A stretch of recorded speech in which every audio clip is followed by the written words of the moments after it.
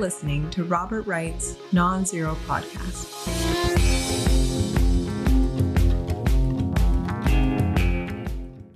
Hi, Tom.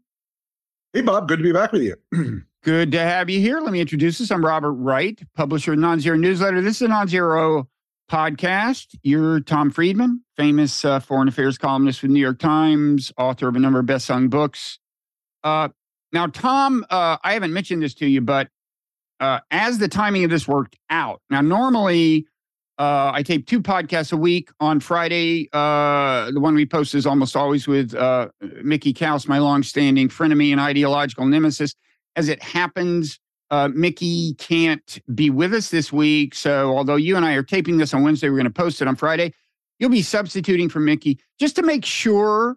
I'm sure you're honored to be, in his shoes, right? But just to make sure that you are of comparable stature, can you remind us how many Pulitzer Prizes you've won? I've won 3. 3. Okay. Well, I'll check with Mickey. I don't think he's won 3. In fact, I don't think Mickey has won 3 prizes of any kind ever. But I'll check. So anyway, thanks for doing this duty. A lot to talk about in the world. I eventually want to get around to Ukraine and also this Kosovo, where we're sending more NATO troops, and that's not unrelated to Ukraine in a certain sense. But first, I gather you've been in the Middle East, where a lot is also happening lately. Yeah, basically, I did a trip, Bob, from Doha, Qatar, to Dubai, to Israel, to Jordan, to Saudi Arabia. And it was interesting for me because going from Doha to Dubai to Tel Aviv on one connection is something I've never done before. All my time in the region. I got to the airport in Doha, and I gave the woman my passport, and she looked up and said, "Your final destination is Tel Aviv." And my natural instinct was want to say, "Could you keep it down a little bit?" Yeah. But of course that actually wasn't necessary. I could fly Dubai to Dubai and then Emirates to Tel Aviv. And it was a good trip. I learned a lot and got some things in focus. Huh. Last time I went to Israel, which was a while ago, I naively made the mistake when they asked me where I was planning to go at the Tel Aviv airport. That was, you're interviewed. And I naively told the truth. I said, well, I'm going to spend most of the time in the West Bank. Yeah. They looked at me like I was only later told by the people I joined, no, you're not. You're just supposed to say, I'm interested in visiting the Holy Land. No, you're there for a Hadassah meeting. Right. So, much has changed. You've got some of it related to I guess, the particular travel circuit you were able to take there. I mean, you've got the rapprochement, first of all, between Saudi Arabia and Iran, rapprochement of sorts, that was kind of presided over by China. You had already seen during the Trump years some Arab countries moving closer to Israel. Saudi Arabia not so formally as some of the others. There's we can get into Israel's internal issues later, but a lot of moving pieces here. Well, let's double click first of all on the Iran Saudi kind of rapprochement, because I did some deep diving on that. And basically, I think a lot of people overread this, Bob, in this sense. Saudi Arabia had been in a dialogue with Iran in Baghdad, actually, hosted by the Iraqis. And so it wasn't like they actually needed China per se to bring them together in some Kissingerian sense. In my reporting, really what I found was that the Saudis wanted to take advantage of Chinese mediation for 2 reasons. One, when they were meeting under the Iraqi auspices, basically the Iranians were much more truculent because they kind of had to show off for the Iraqis because they're trying to put their thumb on that country right now. The other reason for the Saudis that it was so important to bring the Chinese in, they actually wanted a third-party witness. So the Iranians have promised them things over the years. They didn't need the Chinese to bring them together per se, but they were very interested in a Chinese third-party witness because Iran is very dependent on China. So if and when the Iranians were to cheat on any obligations they made as far as security issues, to the Saudis, they would have recourse of a third party to go to. Right. Actually, China about 6 weeks ago, 2 months ago now, I had a chance to talk to people in the foreign policy establishment there, and I was kind of amused because they were sort of like, "Look at us, we're now Middle East leaders, and I remarked to one of them that I'd like to be a fly on the wall the first time the Saudis call you and tell you the Iranians are cheating, and what you're going to do, because I'm not sure they're really built for that kind of thing. And people forget, if you look back at the history of the 1973-74 disengagement agreements that Henry Kissinger negotiated, I mean, he would begin those negotiations basically by taking the other party's hand, putting it on the table and smashing it with a hammer. Do I have your attention now? It'll be interesting to watch this because the Chinese have never done this kind of thing before in the Middle East bazaar. So I'm really curious to see how that plays out. But they were brought in much more as a witness rather than some kind of, wow, they're taking over the Middle East. Mm-hmm. I would imagine they are perceived by the Arabs, at least, as having more leverage with Iran than America, just by virtue of our recent history with Iran, China's relative, kind of proximity to Russia, in terms of friendship and so on. So, I mean, I guess I'm just saying we had not put ourselves in a position to be viewed as anything like, like a neutral arbiter or anything there. No, I mean, there was really no chance. The United States had no juice. We have no representation diplomatically in Tehran. Yeah. The other, though, from a Saudi point of view, why it was advantageous for them to bring the Chinese in is that China is a huge buyer of Iranian oil. And so the Iranians are dependent on them to some degree, especially now, given sanctions and whatnot. So it was probably a pretty smart move on their part to find that kind of mediator who the Iranians couldn't easily, not that they won't, but couldn't easily, turn around and wiggle out of things. So I think that's where it was about. Now, does this have any impact on the chances of magically rescuing a nuclear deal? There's been a little news on that front lately. Or B, and relatedly, reducing the chances of conflict between Israel and Iran, because, of course, in Israel, the domestic politics, I think, encourage Bibi to heighten the perception of conflict with any external powers that could be of political use to him. And, of course, Iran is the best candidate for that. And there's some concern about him ultimately wagging the dog. So what are those connections? Well, let me start at 30,000 feet because there's a lot of moving parts in that. I mean, my message in my conversation to, Israeli military folks on Iran is that you guys completely misread the United States from the very beginning. And the way I would demonstrate this, Bob, is if it was over lunch, I would take out a salt shaker and a pepper shaker. I would take them and I'd put them on the table and over here, rather close together. And I would say, here, this is Israel here. This is Iran. Then I take the ketchup bottle and stretch all the way to the other end of the table and say, this is the United States of America, okay? We were never, ever, ever, ever, ever, ever going to bomb Iran for you from a standing start. That was never in the cards. And you kept coming to Washington and thinking that if you just explained it to us louder, we would understand why that was necessary. We were never going to do that. It was a huge misreading. And that's why it was a double miscalculation by Netanyahu to urge and persuade Donald Trump to break the Iran nuclear deal, which I consider one of the biggest disasters of both Israeli diplomacy and American diplomacy. That was a good deal under the circumstances. We've gone from that deal where Iran was basically a year away from having enough fissile material for a bomb. Iran now is a threshold nuclear power. It has enough, probably fissile material at the 60% enriched level. You can quickly go to 90 for probably 6 bombs today. A complete disaster.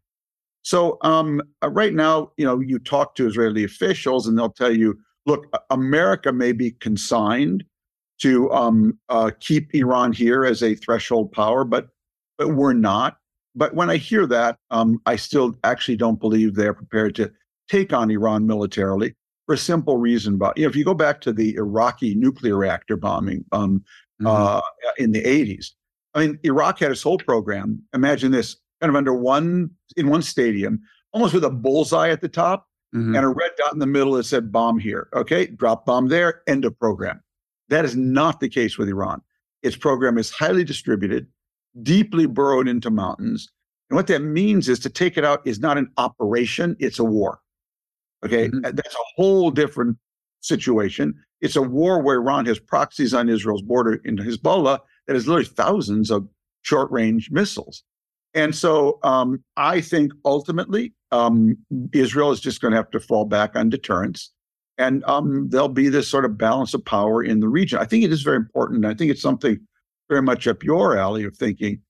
It is important for us that Iran not get a bomb, because the world we've been living in, you and I grew up in, has been shaped by many things, but one was the NPT, the Nuclear Non-Proliferation Treaty, and that we would curb. It wasn't perfect and couldn't conscribe, India and Pakistan. But if Iran were to get a bomb, then Saudi Arabia would buy one for Pakistan, then Egypt would want one, and Turkey would want one, and then maybe we are off the races. So I think it's hugely important that Iran does not get a deployable nuclear missile. But we and the Israelis, I think, have really mismanaged this, or the Israelis in particular, from the very start, because Obama's nuclear deal with Iran was a good and smart deal. Yeah, well, they mismanaged it. Donald Trump mismanaged it. I mean, of course, from Iran's point of view, as far as the NPT goes, if they choose to withdraw from the NPT, which they're allowed to do by the treaty, and develop nuclear weapons, they will have exactly the status in international law that Israel has, which is it's not part of the treaty. It has nuclear weapons. That's the way they look at it. Somebody like me might have once imagined something where you have a regional deal where nobody has nuclear weapons and there's a way of enforcing it and so on, but Israel's not going to sign on to that. Anyway, there was some headline suggesting that maybe there's hope of resurrecting the nuclear deal. That would be nice. Lower level, it's going to freeze for freeze. They'd freeze where they are. We'd loosen some sanctions. I'm all for it. I think anything that restrains the Iranian program is a good thing. It would be nice. Just quickly elsewhere on kind of Israel's radar screen, there was, I don't know, weeks ago, I guess, another round of conflict involving Israel and Gaza, particularly Islamic Jihad within Gaza.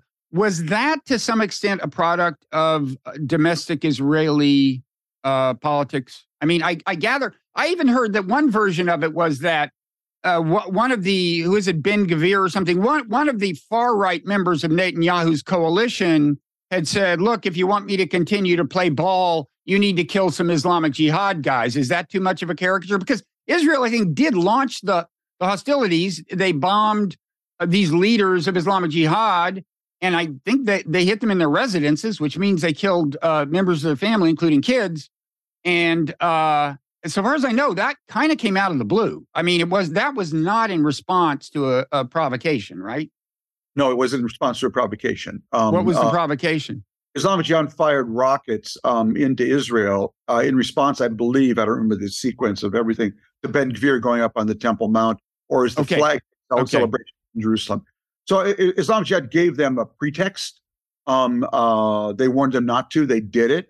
Pretty stupid. Meaning they warned them not to do the Temple Mount thing?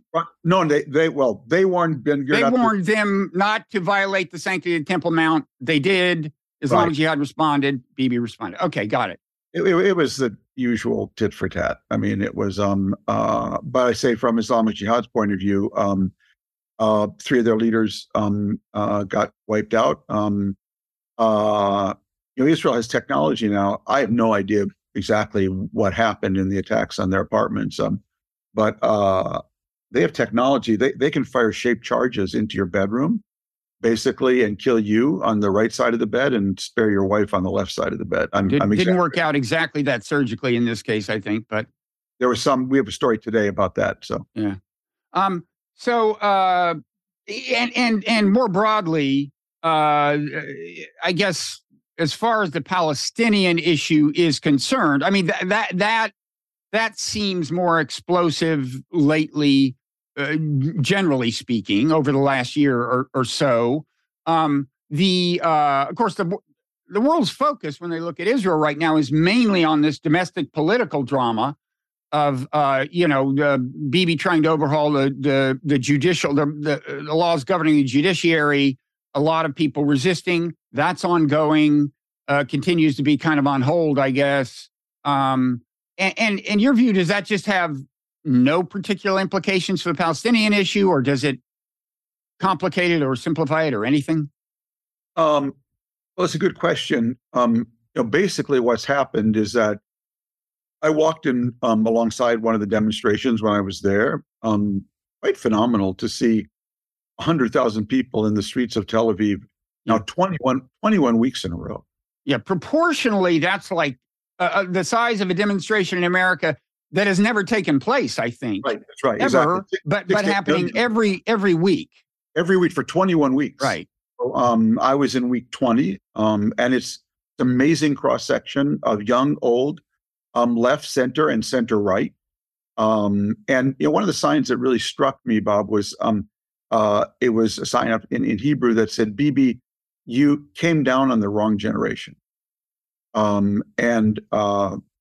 was in the Maidan after. I was in Taksim Square in Istanbul. I was in Tahrir Square in Cairo, and I was in Occupy Central in Hong Kong.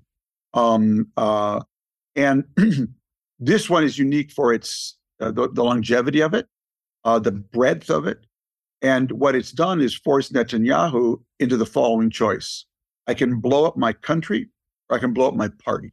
Mm-hmm. If he goes ahead, he will blow up the country, because this thing is also spearheaded by Air Force reserve pilots. Israel has a reserve Air Force, basically, so it's most elite F-35 pilots and venture capitalists. And so he now knows if he goes ahead, you will have civil war in Israel. These people, they run these operations because it's run by elite units that like a military operation.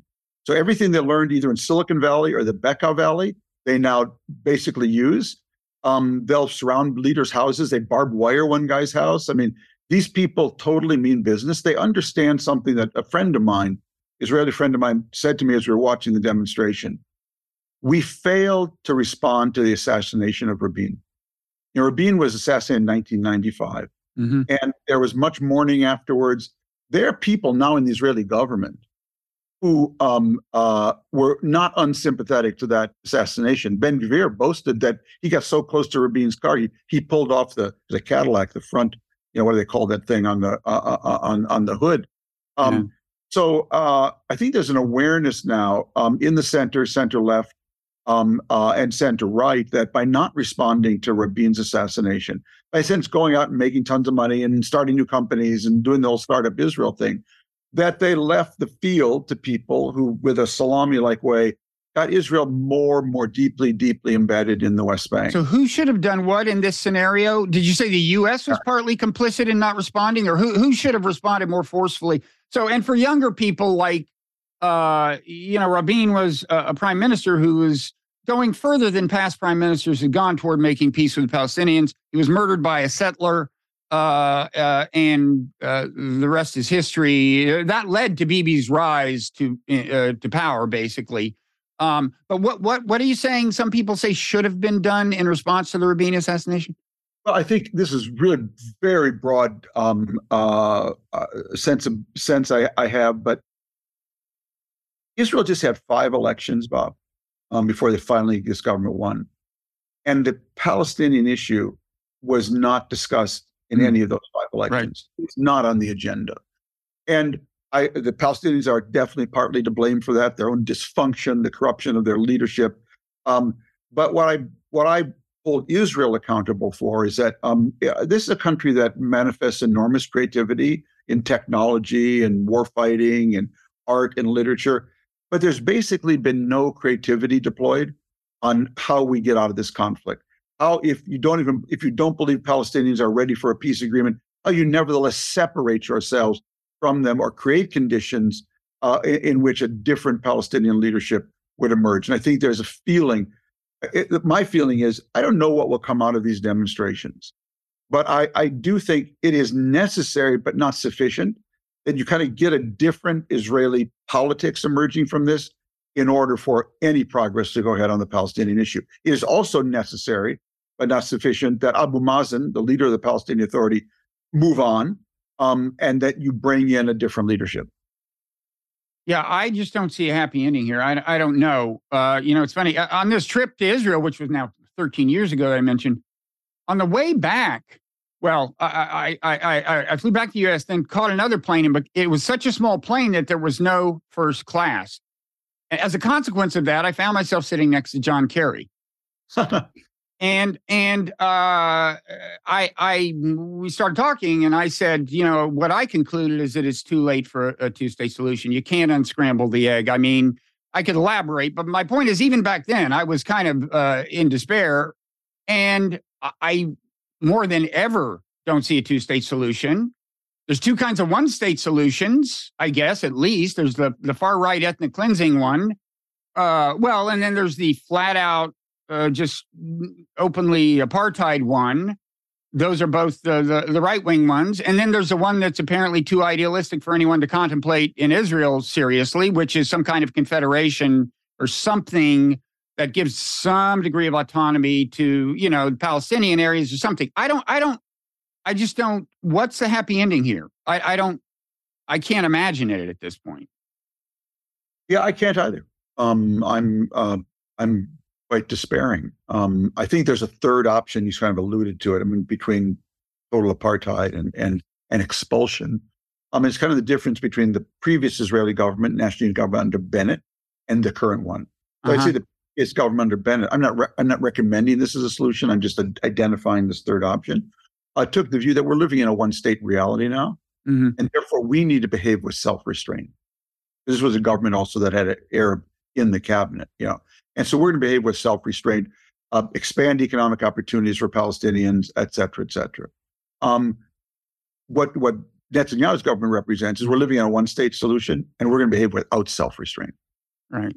Now, what's happened in the territories, you really see if there's actually a sort of low-grade intifada now, Intifada 3 going on all the time. So Intifada 1 was really led by internal Palestinian forces. Intifada 2 was led by Arafat. Intifada 3 is led by no one. So it's just basically young people going into the drawer, taking out a knife, going on TikTok, often filming themselves. TikTok plays a big role in this now, filming themselves attacking an Israeli. And it makes it much harder for Israel to respond to because it's so dispersed, individual, and it reflects basically the breakdown in authority in the Palestinian territories. Guns are being smuggled in from everywhere, particularly Jordan, because its border is very porous, and it's an incredibly toxic cocktail. Yeah, and of course, in the long run, if you want it to be one state and not apartheid, you'd need to give the Palestinians the vote, and accordingly, the rights they don't have, like due process and so on.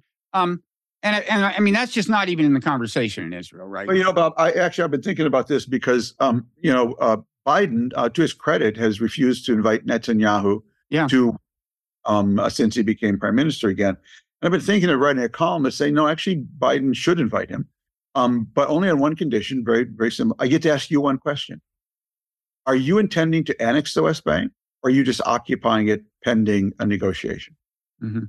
I'd like to know the answer. Joe Biden, would like to know the answer to that question, because that affects everything we do. I like that. So Biden, would he make the invitation explicitly conditional on getting that answered, or would he wait until Bibi got over here and then embarrass him publicly with that? Either way, I just let him know that question is number one on the agenda. We'll talk about Iran, whatever you want, but you need to give me an answer, because I need to know, are you intending to annex the West Bank, or are you occupying it in your mind and therefore waiting for a Palestinian partner? Because Bibi has never made that clear. So if we could move in the direction of Ukraine by way of Kosovo, they are actually not unrelated. In the Russian mind, they're very much, as you know, related. So again, for younger folk, in the 90s, Kosovo was part of Serbia, but Kosovo is mainly ethnically Albanian, and they wanted the ethnic Albanians, a lot of them wanted their own country, so a separatist movement arose. I mean, the larger Yugoslavia had already started breaking up. Serbia had been part of Yugoslavia. Bosnia had broken off. The ethnic Albanians in Kosovo said, why not us? So there was an armed separatist movement. The U.S., NATO chose to intervene on the side of that movement, citing Serbian atrocities committed in suppressing the movement. I'm sure there were many of those. I'm sure there were at least some atrocities committed by the Kosovo Liberation Army. I don't know exactly what the ratio was, but in any event, we chose that side, and then we later recognized Kosovo's independence, but the situation never stabilized sufficiently for us to withdraw the NATO troops. And one reason it didn't is because, as usual, when you have a separatist area, that there are always enclaves within enclaves, and northern Kosovo has a heavily Serb population. That's where the trouble arose this week. Apparently, the Serbs, the local Serb population boycotted an election, and that resulted in the election of people from Kosovo or of that ethnicity, even though they had minority support within the region. And then the Kosovo police tried to compel their entry into something or other. And I don't know, I lose the plot at this point, but it's a classic case where you have a minority population within an area that has broken off from another. We're sending 700 more NATO troops. I also want to talk about eventually NATO expansion, your opposition to it, and the connection of that to this, and the connection of this to how Russians view it. But first of all, do you have anything to say about? Listening to your soliloquy on that, first I'm impressed at your granular knowledge of Kosovo. But as you were talking, a thought popped into my mind from one of my great teachers in Beirut, the wonderful Lebanese historian Kamal Salibi. And Kamal taught me 50 years ago that great powers should never be involved in the politics of small tribes. That was one of his iron rules, and it does probably apply there. But I don't know enough about who started what right now. I did catch the BBC this morning about us sending in more peacekeepers. I hope that's a good thing. I don't know enough about it. Yeah, I actually, at the time, after the intervention, I actually wrote an op-ed for your esteemed publication, New York Times, and I'm probably misremembering it and remembering it as kind of more prescient than it would actually read. But I just made the point. I didn't come out against the intervention, but I made the point that, like, there may be a trade-off, that what this was technically an intervention in the internal affairs of a country, Serbia, on grounds of, we said on grounds of human rights, okay, and those kinds of issues can reach a magnitude where I would agree there's grounds for intervention. I don't know that this was the case, but in any event, the point I made is that so we sent in peacekeeping troops, and I made the point that, like, this isn't the kind of peacekeeping that the UN Charter originally kind of had in mind. That was about trans-border aggression, and the focus was supposed to be on keeping countries from invading other countries. The Persian Gulf War had been a classic example. Iraq invades Kuwait. We roll, with the sanction of the UN Security Council, we roll the troops back. And I think I suggested there may be a trade-off between these two goals, that, of intervening in the internal affairs of countries and keeping the peace between them. I feel that, if anything, more strongly than ever, having looked at how a number of interventions in, whether Libya, Syria, and in a certain sense, Iraq, worked out. But I want to get to Russia, and now I want to compliment you on your prescience. So NATO expansion, Bill Clinton decided to expand NATO. A number of people in the foreign policy establishment were opposed to this. You were opposed to it. And you did us the great service of actually interviewing, for one of your columns, one of the most eminent foreign policy figures of the 20th century in America, George Kennan, so-called architect of the policy of containment. He warned against NATO expansion. We expanded it. Now, from Russia's point of view, we talk about the things that may have led to the deterioration of relations with Russia. And of course, right now, most people aren't talking about American contributions to deterioration at all in America. But even the people who talk about it usually don't go back to Kosovo. But Kosovo drove them crazy for the following reason.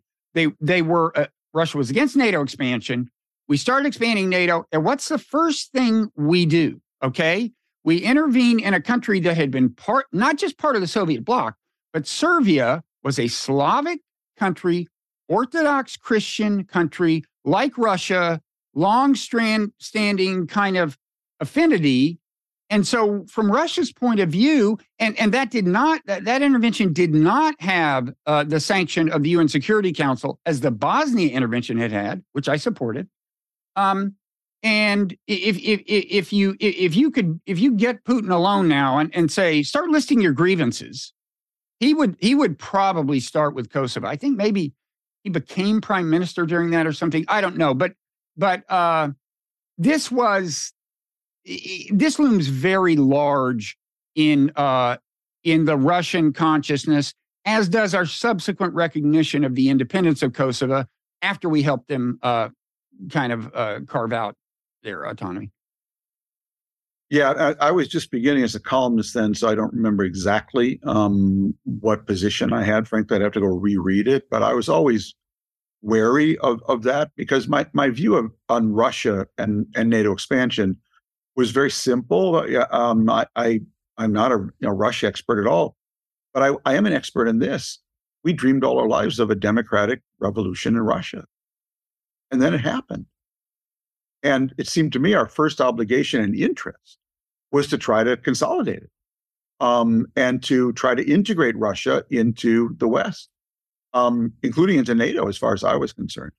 Whether that was possible, I don't know. But the fact that we prioritized bringing Bulgaria into NATO over consolidating democracy in Russia, and again, I wasn't an expert at all. It just seemed on the basic math of it, just kind of stupid.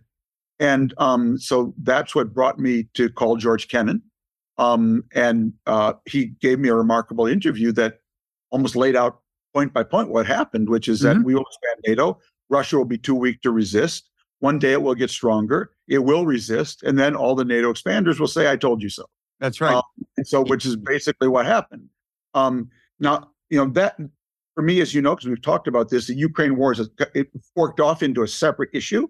But the broader point, I think, still needs to be reminded of people. And Bob, we were a small group, myself, Michael Mandelbaum, but also Bill Perry, who was then Bill Clinton's defense secretary, Sam Nunn, and Dick Lugar. And of course, Lugar and Nunn were working together with Russia a lot then to ensure the security and safety of their nuclear program and nuclear scientists. So I still consider it a huge mistake. On this trip, I don't remember where it was, but I ran into a U.S. diplomat who introduced himself to me, and he said, you remember, but we met, like, blah, blah, blah. And at the time, I was working the Russia question, and you were opposed to NATO expansion, and you were wrong. I mean, so my position stuck in the craw of a lot of people back then because, I was using the platform of the New York Times to really drive this point home. And to me, nothing good came of it. But again, and we'll talk about this more.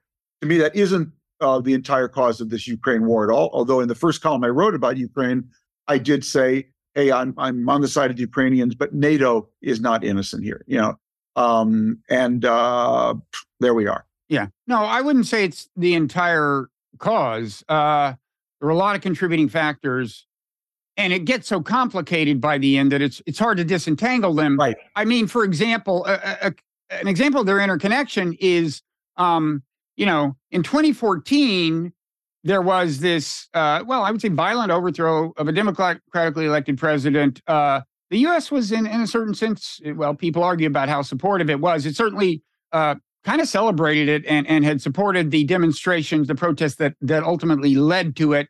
And and then Putin responded to that by seizing Crimea. I was just listening to this biography of Putin, And there's this quote from him, like back in 2000, I think it's as far back as 2008, after we had said we did want Ukraine to be part of NATO eventually, which I think you'll probably agree was, well, I don't know. I certainly don't think was the finest hour of the Bush administration. Oh, it was a bridge too far. But Putin saying, I think back in 2008, imagine NATO in control of Sebastopol.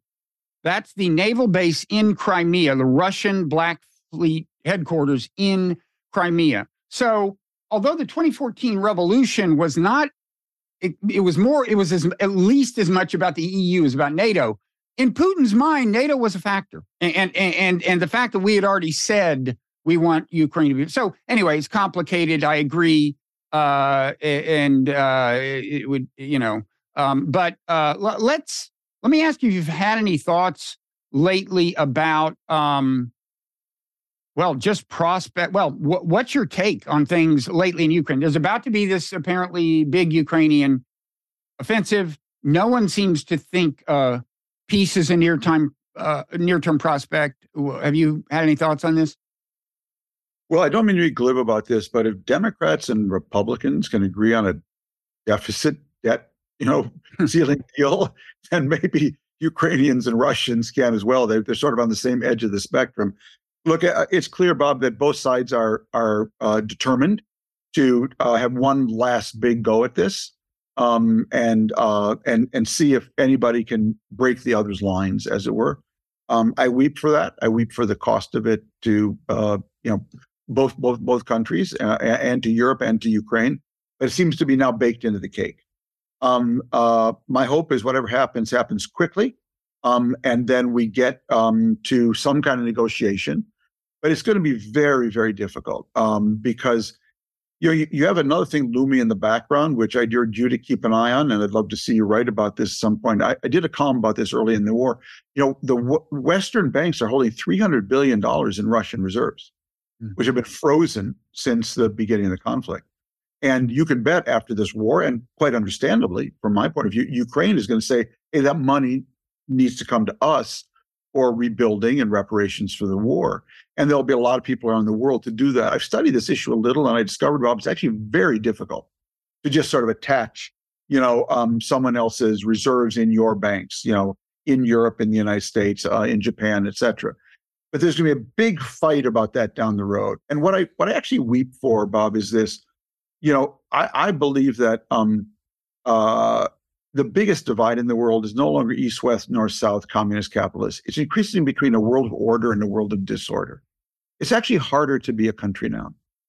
Average is over for countries. And we're seeing the results of that. Countries are just fracturing and fragmenting. In our hemisphere, it's Guatemala, Honduras, and El Salvador. In Europe, now it's Sudan. I mean, these are giant countries. And they're spilling out their people, trying to get from the world of disorder into the world of order.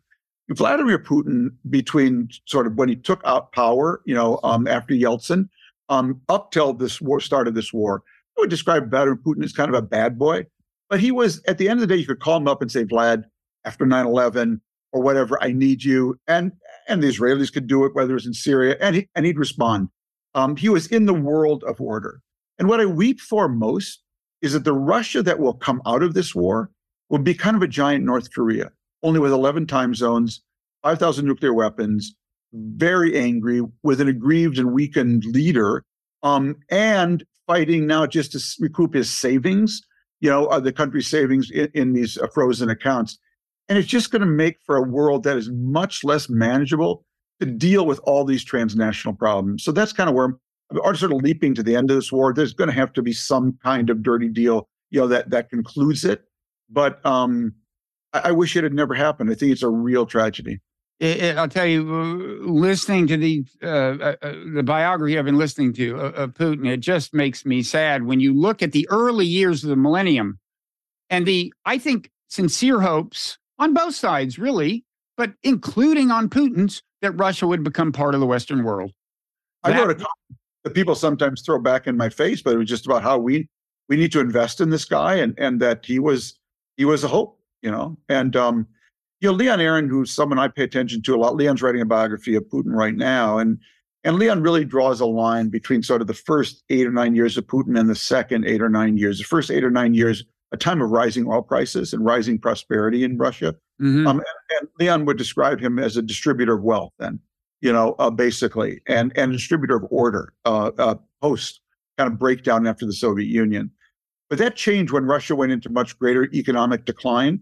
And I think he changed too, in all honesty. And he became then a distributor, these are my words, of dignity. And a guy kind of looking for dignity for Russians in all the wrong places. And as you said, this is all so complicated and intertwined. And at the beginning of this war, I may have said this last time, when a war like this starts, I, as a foreign affairs columnist, ask myself, where should I be? Should I be in Kiev, Lviv, Moscow, Warsaw, Brussels, Berlin, or Washington? And from the beginning of this war, Bob, there's been only one place to be to cover this war, and that's Vladimir Putin's head, because it all has been combusting there. And unfortunately, he doesn't give visas.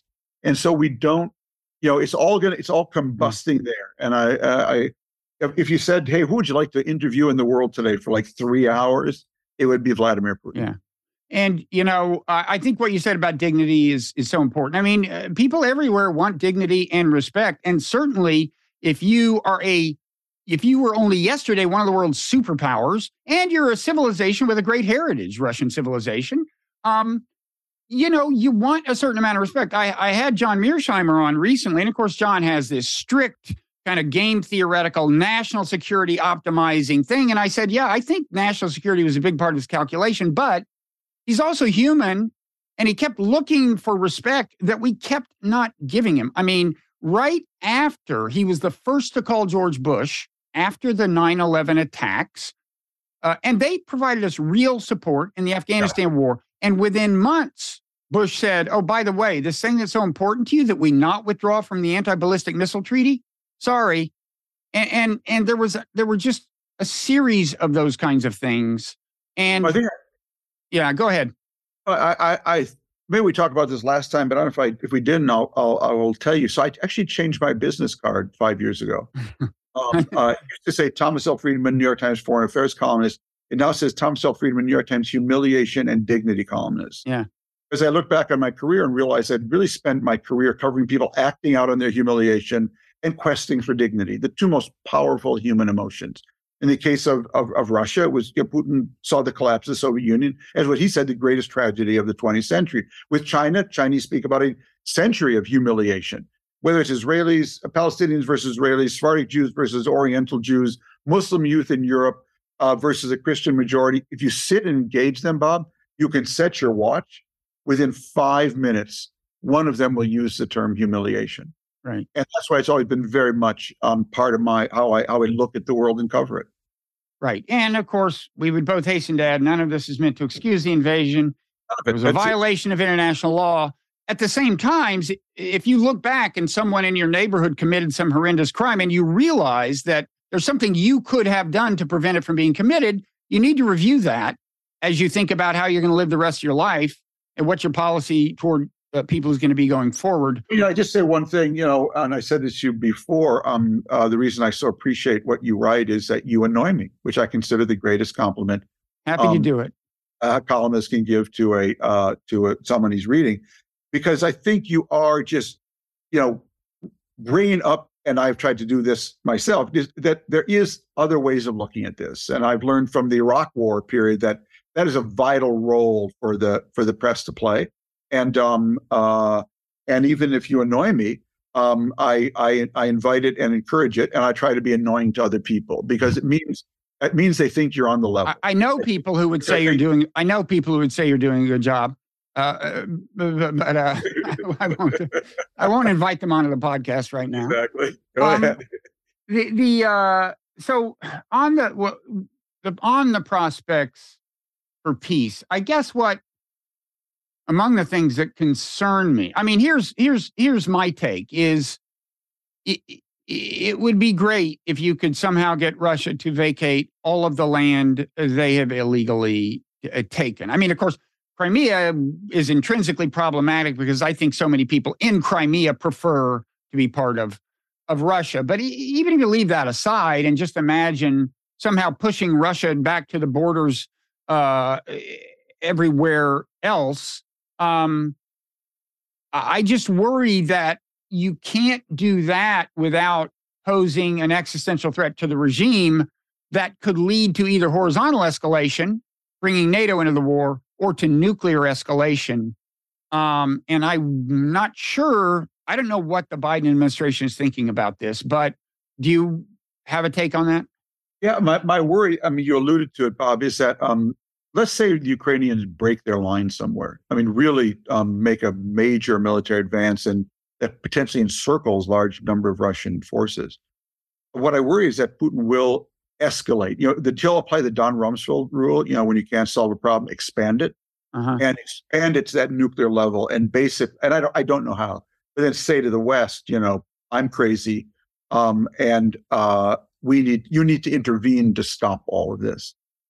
What worries me about this war, and it's worried me from the very beginning, and it's embedded in your commentary there, is it's like I don't know what the natural, obvious deal is. It just doesn't feel like there's one there right now.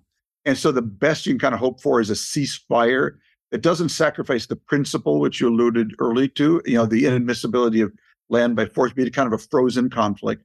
And in my view, Ukraine is allowed to join the EU, but we declare it will never be in NATO. But we provide certain security guarantees for the Ukrainians, so they know that the Russians can't just break this ceasefire, at will. Somehow those feel like the ingredients of a deal. And I welcome anybody intervening right now to, I've said to my Chinese, sort of friends in the government there that, if Xi Jinping wanted, there's a Nobel Peace Prize there waiting for him, because he actually has the leverage in Moscow and the economic resources to say to the Ukrainians, if you will do this, we will do X, Y, and Z. And that's intervention I would certainly welcome. Yeah, I mean, one hope of mine is that China's expressed disapproval of Russia's possible use of a nuclear weapon will at least reduce the chances of that happening in a moment of desperation. That said, I wouldn't rule out, again, if Russian forces are collapsing or something and Putin is worried about his regime, and I think we're seeing more reason for him to possibly be worried. There's a lot of this Prigozhin guy's mouthing off a lot more than I would if I thought the leader of my country was really in control of stuff. And I worry that option number 2 for Putin is, well, let's bomb the supply lines in Poland to show them we mean business. And then you've got the prospect of it expanding to NATO, which, let's be honest, Ukraine wouldn't mind. I don't blame them for not minding it, right? Yeah. If their country is at stake. At the same time, we need to be clear that we don't want that to happen.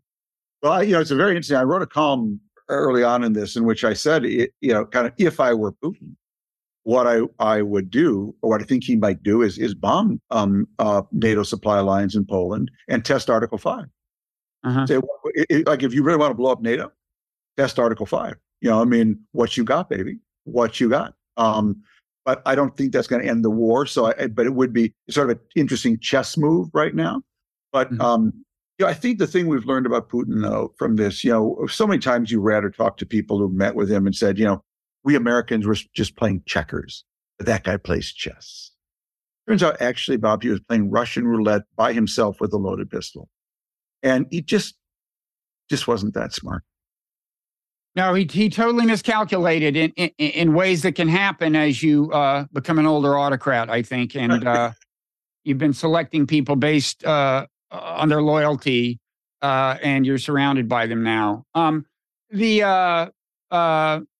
It was a real gamble. I mean, I understood what he had in mind. He thought he had it. It was going to be a quick regime change operation. They had made extensive preparations on the grounds as far as intelligence and infiltration, but it was still a big undertaking, and it was. And it turned out Ukraine is what it says it was. That they were real people and a real nation with a real collective will, and I think he clearly talked himself out of that. Yeah, I mean, what worries me, if I'm Biden, I'm thinking, in a way, okay, we've said you get these M1 tanks in September. You eventually get F-16s.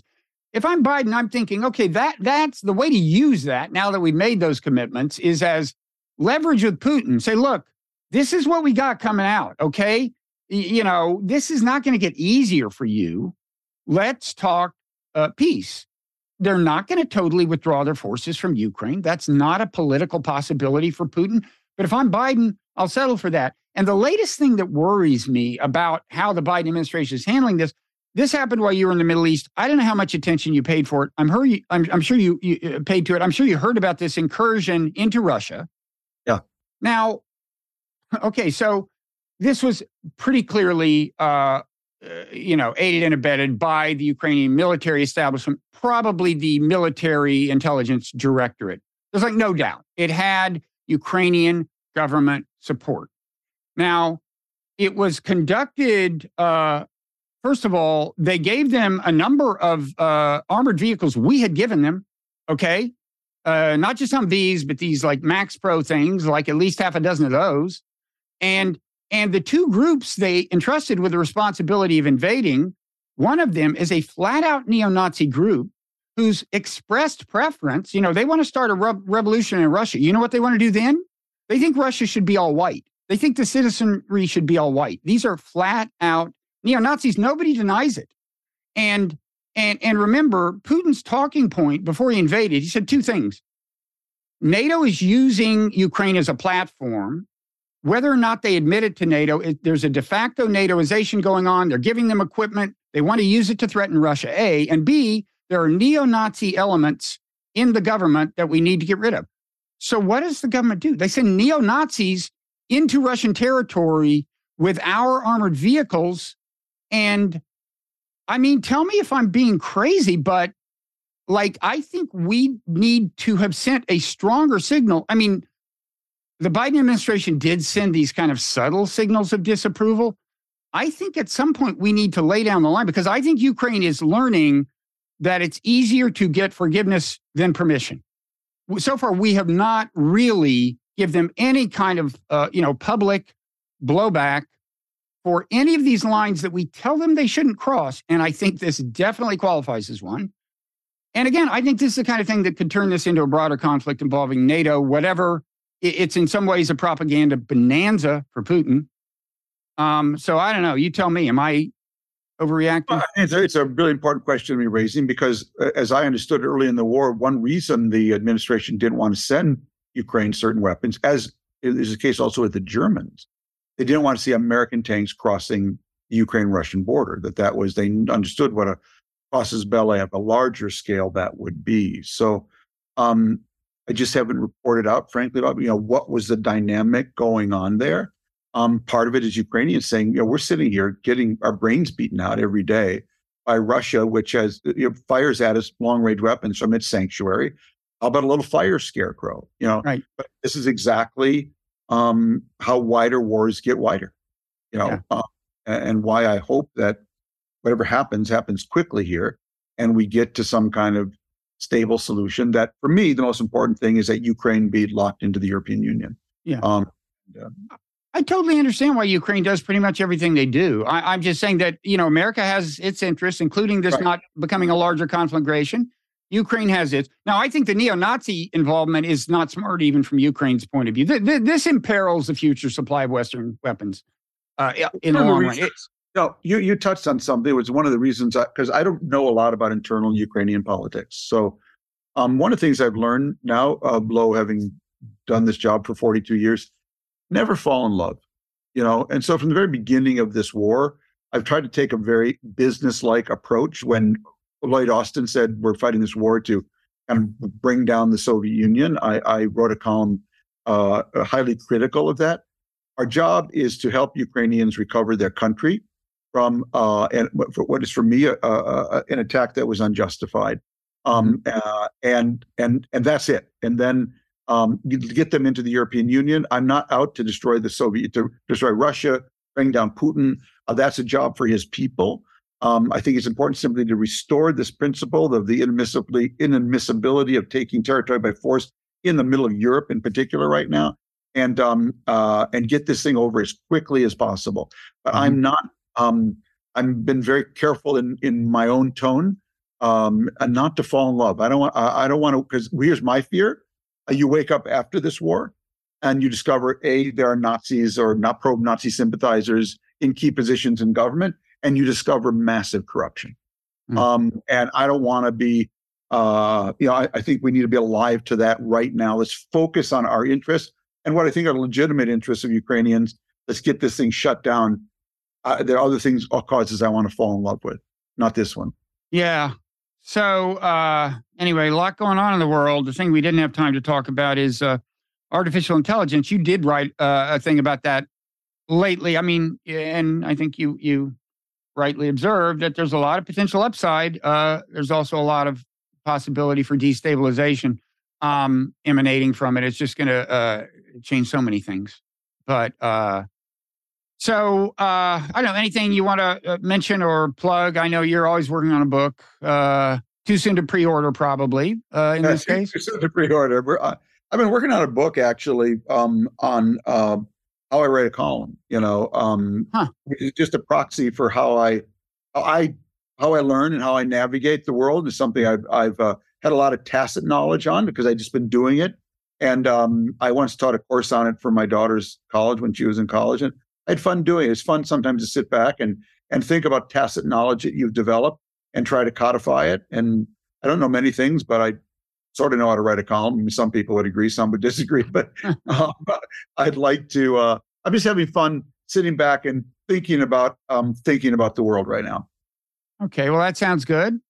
Yeah. Listen, thank you for taking the time. I know you're busy. I know a lot of people are out there thinking, well, he's good, but he's no Mickey Kaus.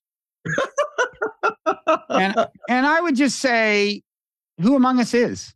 Who among us is? It's a high bar. Thank you, Tom. Thanks, Bob. Anytime.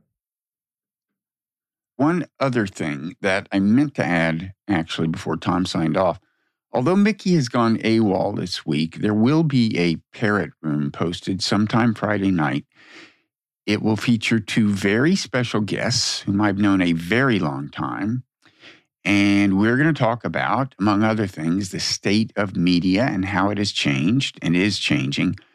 Plus, we're going to reminisce about what it was like to work at a daily newspaper before anyone had heard of the internet, which is something the three of us actually did together long, long ago.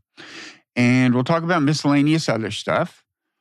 So that conversation will appear at patreon.com/parrotroom or on your podcast app in your special members-only podcast feed if you're already a Parrot Room Patreon, or for that matter, if you're a paid subscriber to the Non-Zero newsletter. So check it out. See you there.